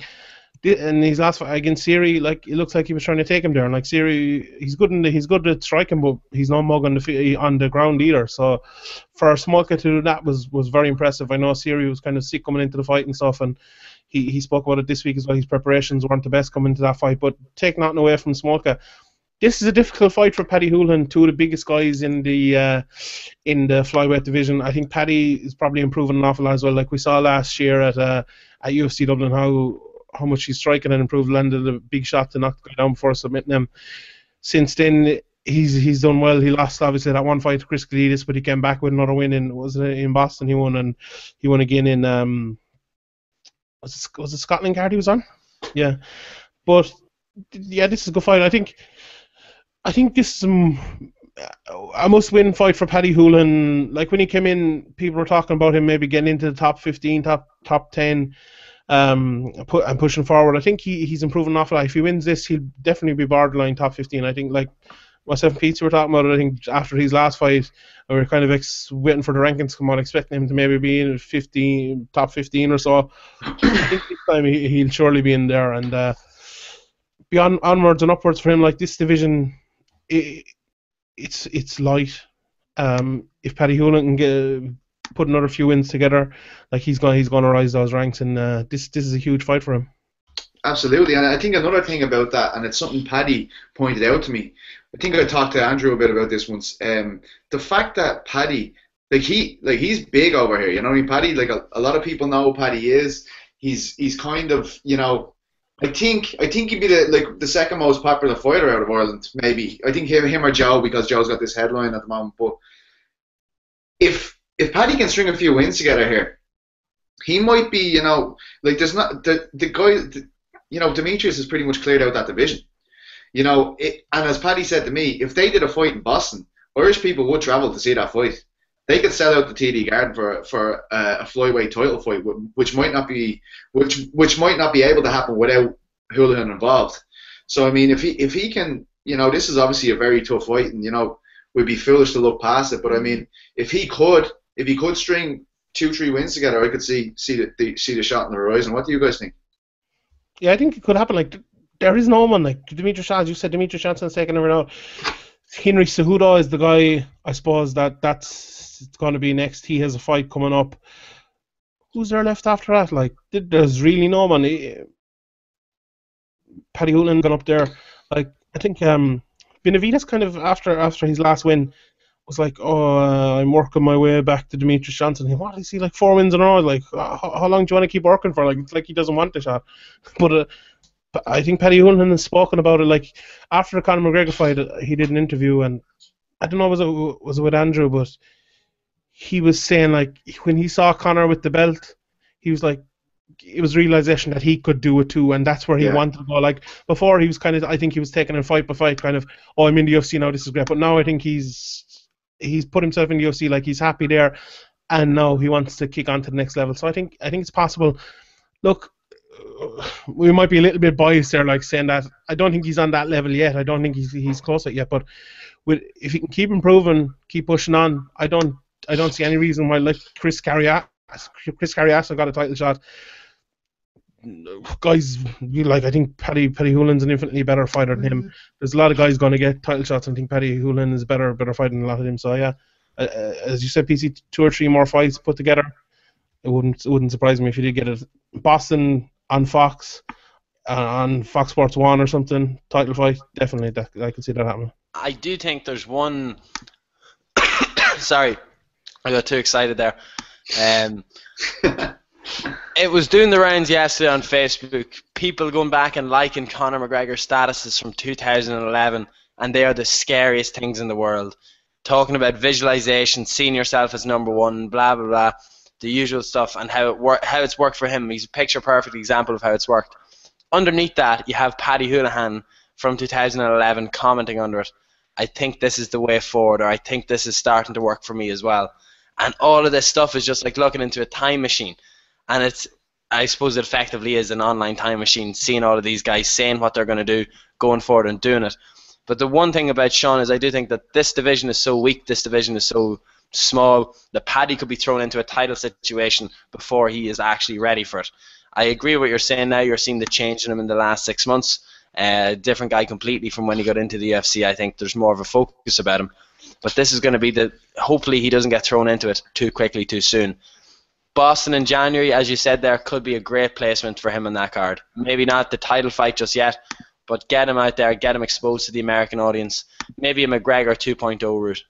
But the thing about Paddy is, and he says himself, he hates flying. You know, he doesn't like going traveling that far. I think he'd be more realistically looking at that London card for February. I think I think that could probably suit him as well. I assume all the Irish people want to be on that card. You know what I mean? It's handy, isn't it?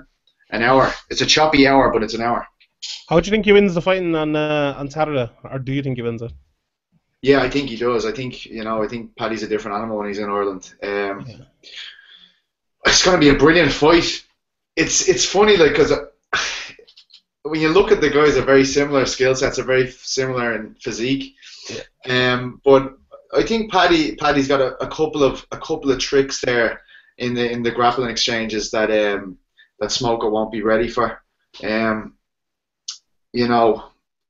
It's hard to know. Like, it could be a decision, but it'll be an exciting decision. It'll be a back and forth. I don't think anyone's going to walk in there and steamroll the other guy. I can't see that happen. I think they're both very, very aware. I think that they both have a lot to offer. I think there's going to be moments for both of them, but I think Paddy will possibly catch a submission or win it by decision. I have to apologise for those watching that heard Peter Carroll and saw Sean Sheehan. I was taking a selfie to send to Stephen Lowry. You're so prick. We were stuck on Sean's picture while Petey was talking there for about a minute. So I'm sorry about that. That was Sean throwing his voice. Sean's throwing his voice to Dublin from Limerick. It's unbelievable. Finally, we've... Well, yeah, you're just reaching into the screen next to you. It's like, because what we can see is three things. So it's like, I'm just going in to get the... Anyway, main event time. Who's fighting? Don't leave me hanging. Sorry, go back there. Who's fighting? Dustin Poirier is fighting. You know the guy who fought Conor McGregor? The light heavyweight champ? The light heavyweight champ? No, that's Cormier. This is Dustin Poirier, not Cormier. Yeah. He's fought Conor before. He's fighting French some guy guy who's also fought Conor before. Conor McGregor. That's is Conor McGregor a special guest referee? He is.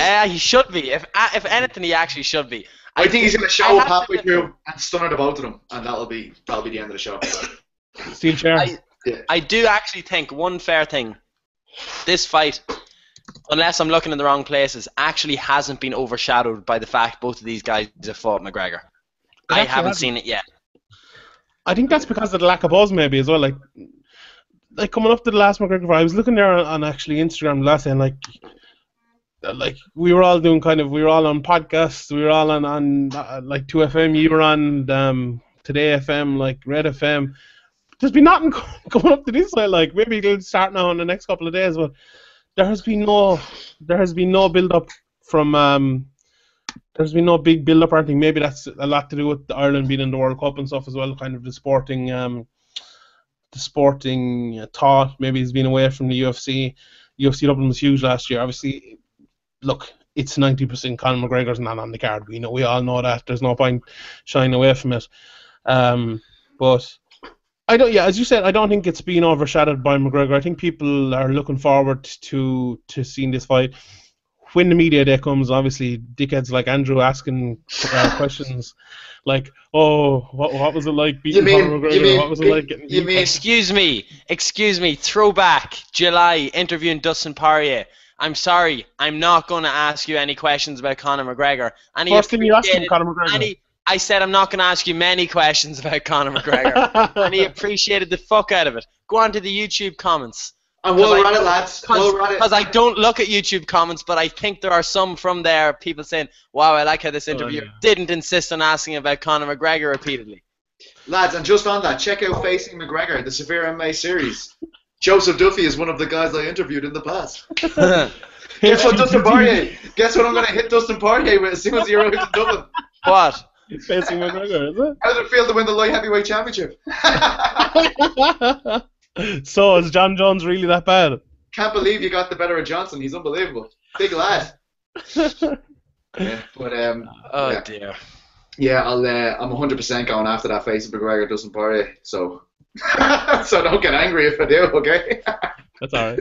Yeah, but look, it's natural. Like, McGregor's the biggest star. Like, even people like Ronda Rousey, John Jones, and Daniel Cormier, that guy who Pete was talking about there, even they get asked about McGregor. Like, so, two guys that have fought him fighting in Dublin, like, if there wasn't questions about McGregor, people would be fucking off their heads, like, really. So it's going to happen coming up, especially when's the media day? Was it Wednesday or Thursday?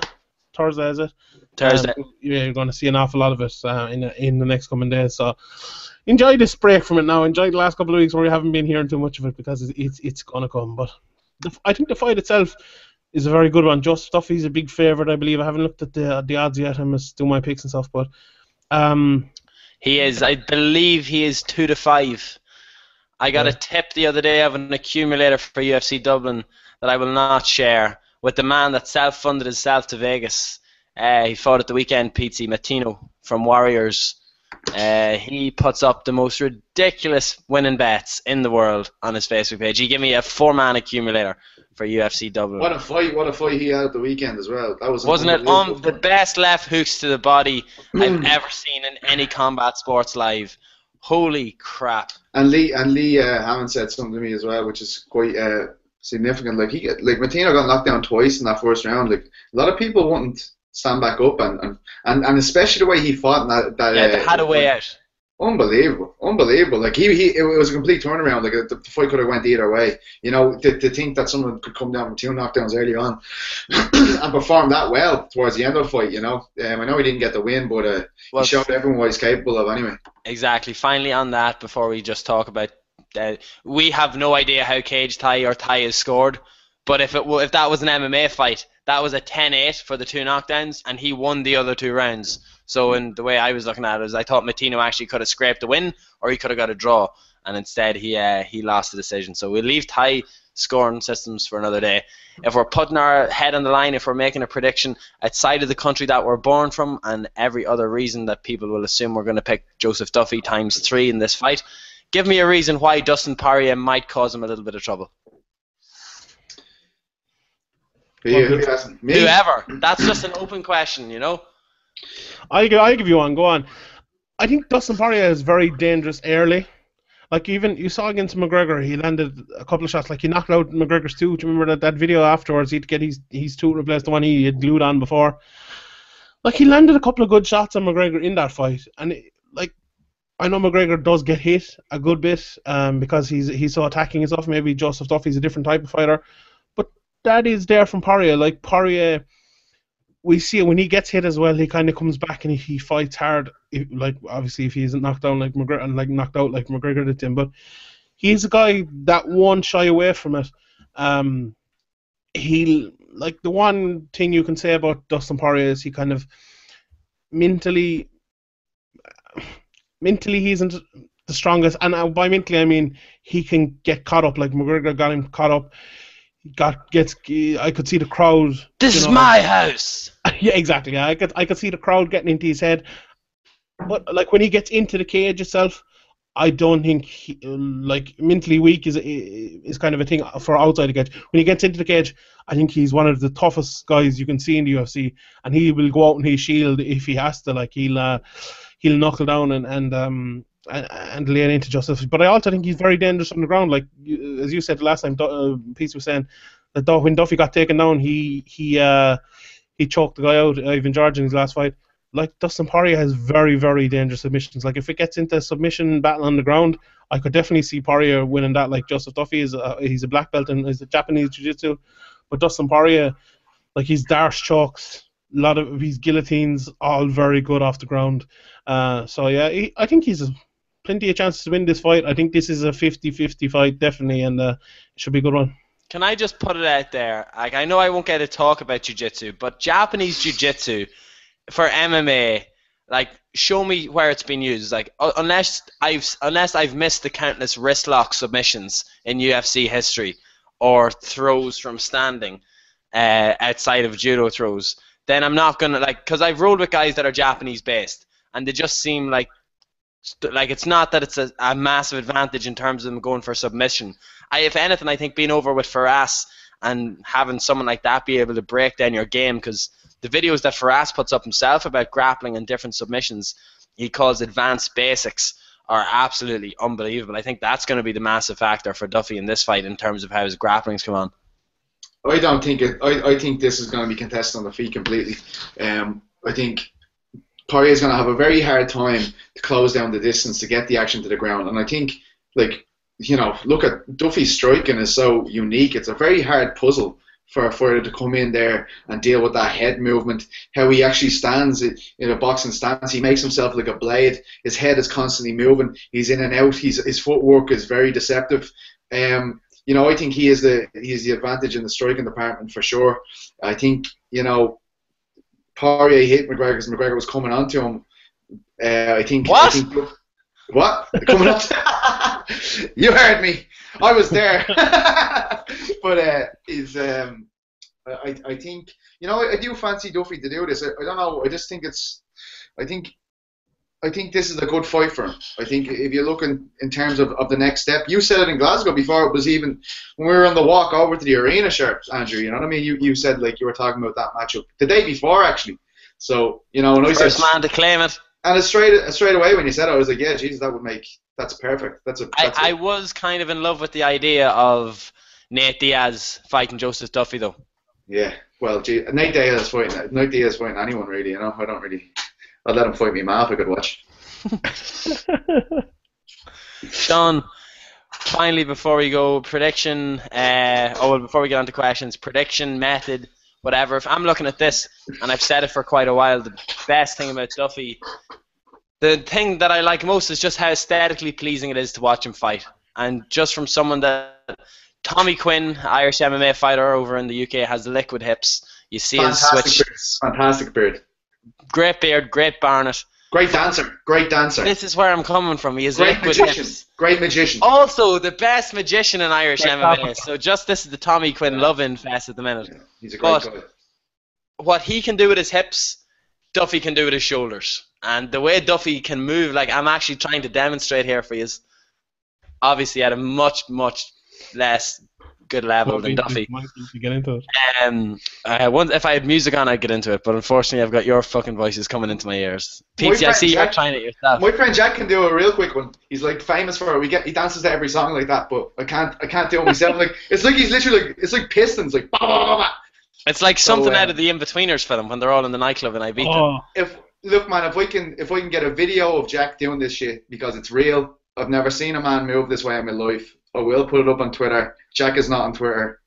Probably doesn't know what it is, but I will make a video of it. And boy, Jesus, you'll know about shoulder movement then. And I want Joe to send me a video of him doing a shoulder movement. Him doing it, yeah. Just for comparison. Just a disclaimer here.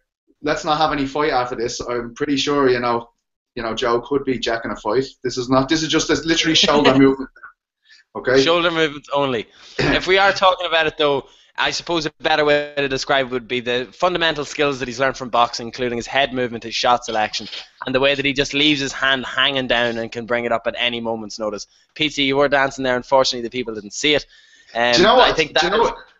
Can I make my point that I've said to you over in Glasgow as well? Watch, right? If he wins, watch for the 30 seconds after the fight is stopped with Joseph Duffy. That's when you can see how confident that guy is. Yeah, the only last 30 seconds, it's just swagger. It's just absolute swagger for 30 seconds, and as soon as the mic comes back into his hand, he's back to, I'm just glad to be here. I'm sure it's great. Win or lose, we all learn something.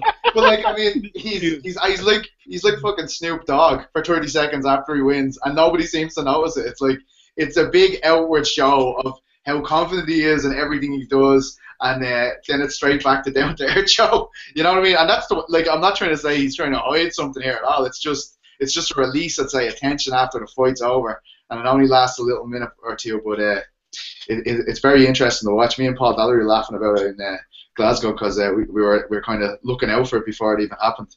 So I'm sure a lot of the Irish fans will want to be seeing him walking with a bit of a swagger next Saturday night. So this is it. I suppose the Duffy swagger has been crowned by Peter Carroll. Yeah, everyone's going to notice it. Yeah.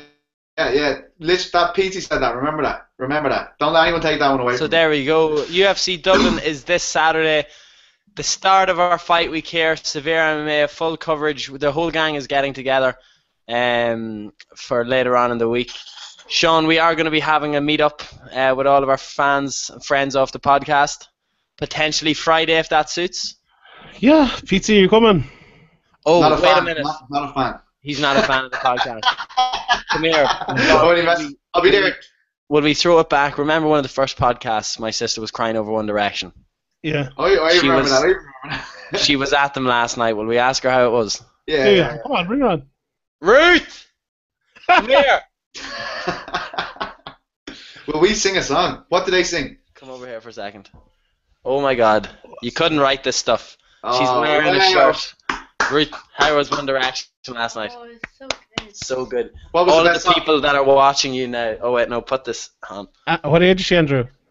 I'm 14. I'm 15 in a few months. What was the best song they played?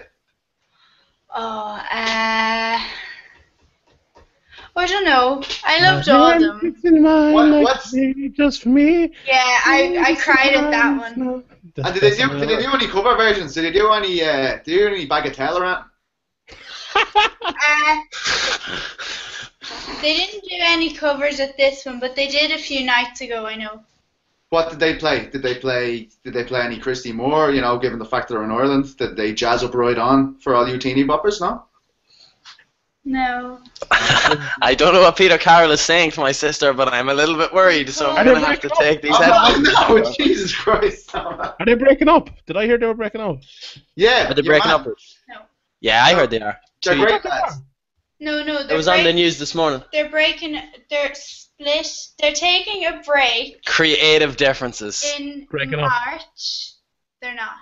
Never coming back again. I say more power to the boys. I have I don't know anything about Can I have a cup of tea? Can you have a cup? Niall is Yeah. awful. Yeah. Thanks very Well, much. they get around, don't they? The lads, they're not messing around. Like they aren't just singing songs. Let's be honest. No, they're Imagine brands. They're brand One Direction. Like, look, so this is the market we should be getting into, Sean. T-shirts with our faces on it. Oh, It's wear them. like hotcakes. I'll get one definitely. We're only going One Direction anyway. Were you jealous Can I have that you cup weren't of tea? there? Yes, I was very Yeah. jealous. Now you're You trying missed to it. show off. What's your favorite One Direction song, Andrew? My favorite One Direction song is Best Song Ever. All These Little Things. For what, Sean? I'm- All These Little Things is the best song ever.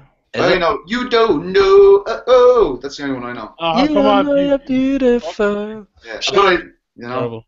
Hold on, lads. Hold on. Let's give our picks for the Irish fights.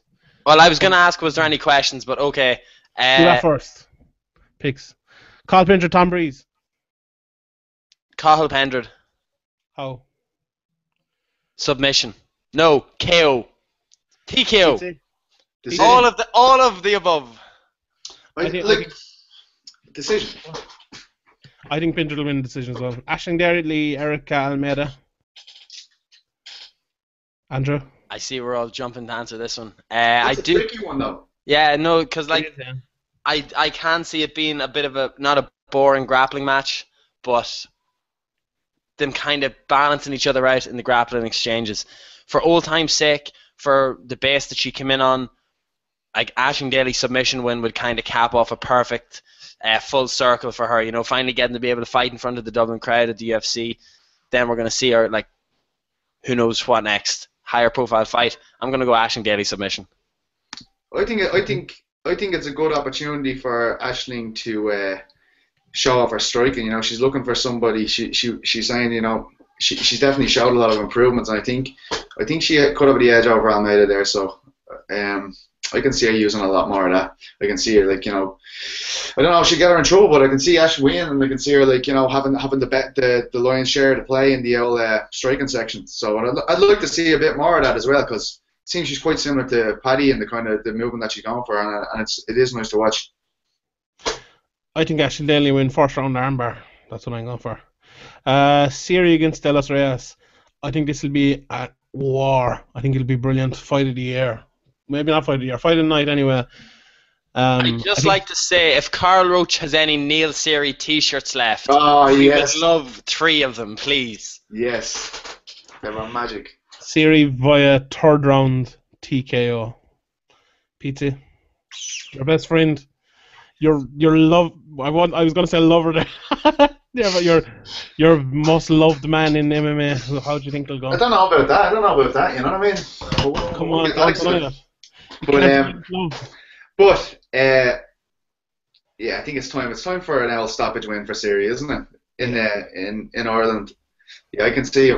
You know, and obviously, you know, you can't. If this guy's gonna walk onto some punches like you seem to think he is, Shane, I'll go for a knockout too. I've convinced you. Too.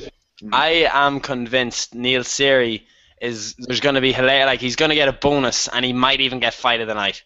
Like, I think Neil Seery is going to get paid big time this weekend. I think. Well, look, he's deserved a couple of bonuses. Let's be honest. Let's be honest. Lads, we're turning into those pricks who pick no one but Irish fighters, you know? Yeah, I know, but like, I do think, I don't know. like, I do think all the Irish people will win, to be honest. And like, I've picked against Irish people before, so just being honest. Norman Park against Madadi. I think this will be. I think that's the hardest fight. Yeah, lads, look. Oh, some cup. Oh wow. And it's in the shape of a love heart. Is that the lad that's gone off from there and he gone? Who cares? They're all crap anyway. I actually think though this Norman fight is the one that's the throw up. I do think, like, if we're looking at it objectively and honestly, I do think that Tom Breeze can wreck a lot of people in that division. But Cathal Pendred is too similar. I think Cathal Pendred is just a slightly better game, the same game but slightly better compared to Breeze, at least from what we've seen in the past. So that's what based my pick on that. However, the Norman Park and Reza Madadi fight, I really think is the one that's that could prevent the Irish from going on a clean sweep. Norman has spoke about, like, you just see the differences. Norman has mentioned, I could lose if I get cut.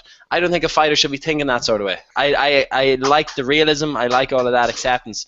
But you need to go in there thinking that you're the baddest man on the planet. Like, you're going to go in there and put a hurt on people. You're going to go in there and make a statement. And then you see, like, some of the fighters that were released recently talking about, I'm happy I achieved my goal of getting to the UFC. And maybe I'm listening to Conor too much, saying if you're not there to be the best, you shouldn't be there at all. Yeah, I agree with you. Like, normally, as I said earlier, like, if this fight was happening, two guys coming off a fight a couple of months ago, I think I'd pick Reza Madadi here, but we spoke about it, Lynn. That layoff is just too much. I can't pick him. If he wins, I wouldn't be at all surprised, but I have to pick Norman Park based on Reza Madadi being out of the... I won't say out of the cage for so long because he was in the cage, but he was out of action. Banter! Out of action. PC, what do you think? Yeah, like I was saying it earlier, I think Madadi, like, he's coming in strong with a lot of talk here. You know, he definitely likes to intimidate his opponents. He's trying to intimidate Norman. That always seems to indicate to me, like, when someone's like, you know, when they go over the top, start talking about crazy medieval shit they're going to do to people. Persian mentality. That's what Mattino said to me. Mattino said he's going to wreck Norman Park. He's a Persian as well. Yeah, like, you know what I mean. This guy is saying some crazy shit out of Game of Thrones about, like, Norman Park. So I think when he's doing that, he's kind of, you know, he wants Norman to be a bit afraid. Like, I think he might be. I don't think he's afraid. Look, I know the guy's a lunatic, but 2 years away, it's gonna be a lot to come back and beat Norman in Ireland. I think, you know, I think his best performance so far has been in Dublin. Fair enough, it wasn't against. I don't think you could really rate Catania the same as you could Madadi. I think he channels the Dublin energy. I think he'll have a lot of fans. I think it's a perfect storm as well for him. Yeah, I think it's the toughest fight though. Like, I do think. I think it is a tough fight, and again, that's what you were saying. Like, just in terms of, you know, his trajectory, that can be weighing on him a bit here. He obviously has. He said it, like, you know, but I don't know. I think in terms of what you were saying about, like, some people saying, oh yeah, you have to go in and think you're the best. I don't think that's true. I think there's different thoughts for different kind of people. Like, look at Siri. He never says a nice thing about himself ever. You know what I mean? He doesn't. Or about anyone else. Yeah, well, yeah, that's true. But you know, I don't think you necessarily need to go on and say you're the greatest of all time and this and that, like, to be in the UFC. But, you know, it's an interesting note though, all the same. You'd have to say, Andrew. Sean, Dalby versus Till in a word. Go on. Like Darren Till, cool. Although Nicholas Dalby's a hipster, so I kind of like that. I really like his Instagram. I really like his photography. He trains in the gi quite a lot as well. Hang on. I really like his Instagram. I like his photography. Can we not pretend that he's professional? He's a photographer now. No, he is a photographer as well. He's one of the photographer. Yeah, Peter Carroll.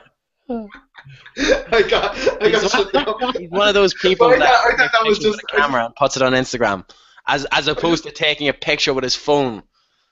Like I thought sorry, I thought that you were just calling him a photographer because he had an Instagram account. Yeah, I'm actually a photographer myself. Here's my Instagram. Do you remember that Cage Warriors show that he was supposed to fight on, but it was pulled?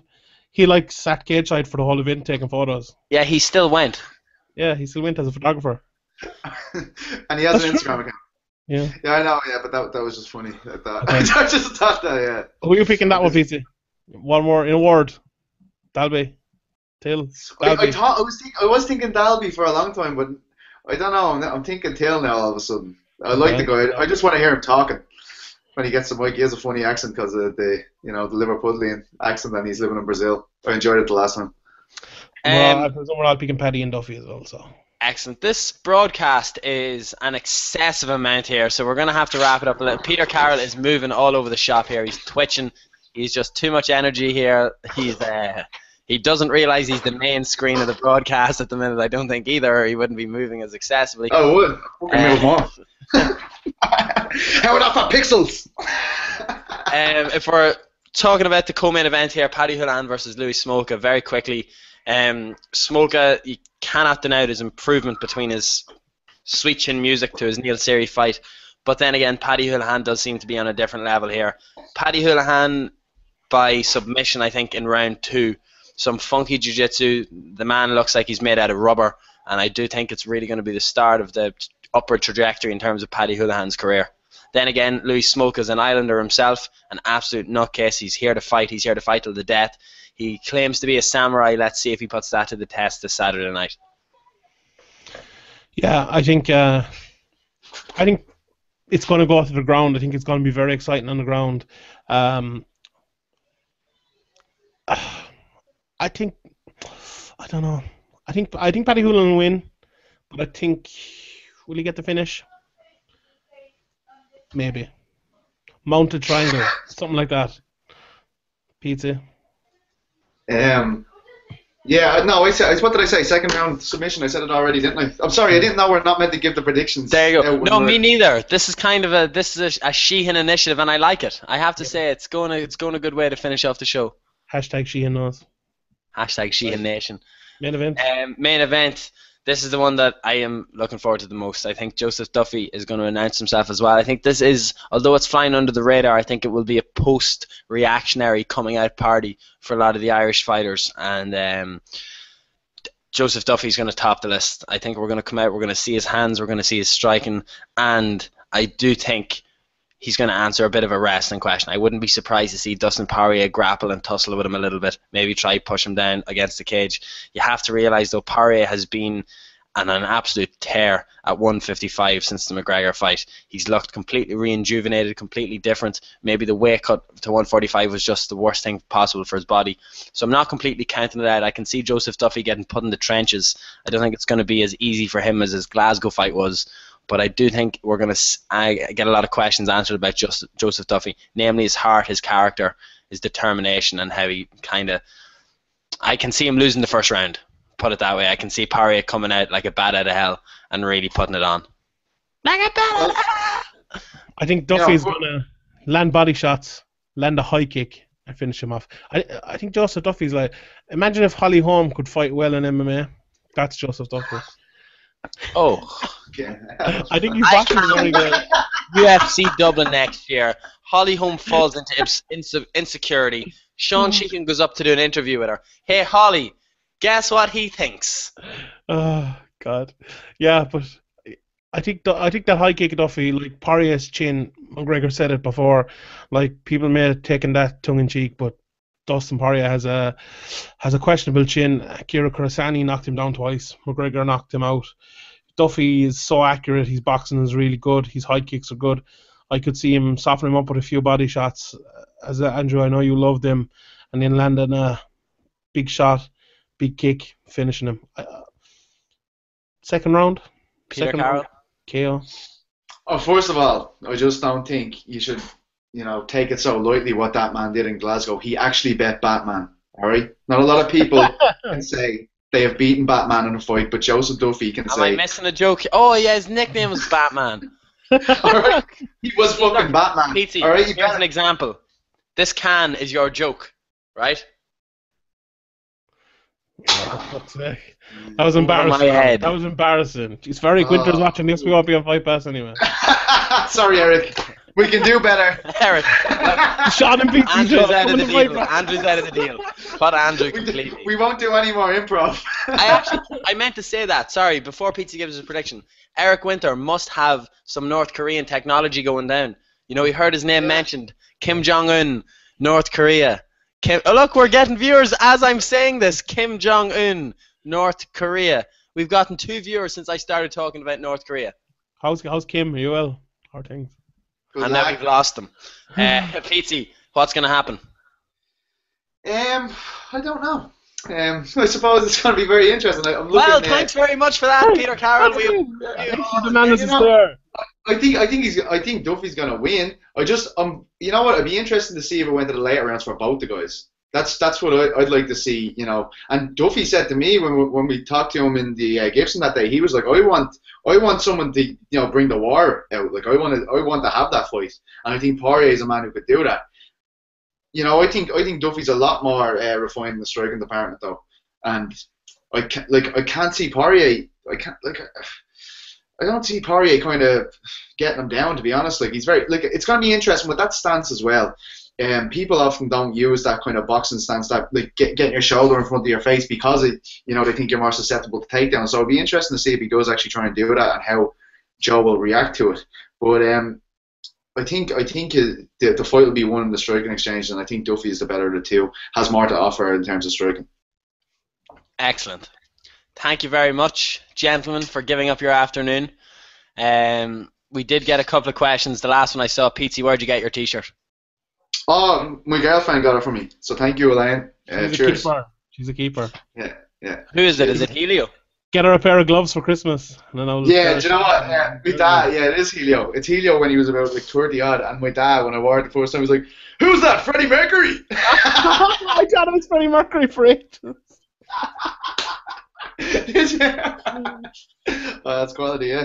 But it does. It says some pretty fucking angry shit on the back of it, like, I armbar people for my family or something like that. So, you know what I mean? I try and keep that covered up with a jumper, like so. Chrome Gracie for life.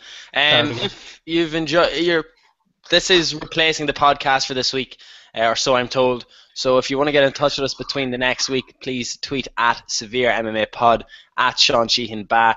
Thank you to the wonderful at Pizzi Carroll, much better than Jeremy Botter, for all of his contributions. He's only a prick, in fairness. Is Botter coming over? He is, yeah? No, he's not. No, he's not. What? He's not. Well, I said I'd go over in December and spend Christmas with him, and he doesn't fucking bother coming over here. To spend the week before Halloween. Also, a subtle reminder, UFC Dublin is this Saturday, but it's also 7 days before my birthday, the 31st of October. You still have all of the time to get the presents in, send the presents. We may set up a P.O. box if the demand is big enough for all of the It is going to be. Everyone can buy you your first drink for your birthday. And what? So you get it? No. We would go, I am honestly envisioning a scenario being held down by the two of you and force-fed drink. Are you in for that, Pizza? I don't know, man. His guard's very good. I don't know. You're my best friend. I can't think of a better way to finish this podcast. You just want someone to look after him. Yeah, just to look after me, pretty much. That's all it is. Anyway, lads, thank you very much for your time. Thank you very much for everyone to watching it. You two stay there because this ends weirdly. I'm going to end the broadcast now live for everyone. Do you want my inspirational quote watching. Yes, I do. I was going to ask for it. Okay. It never gets easier. You just get better. See you next week.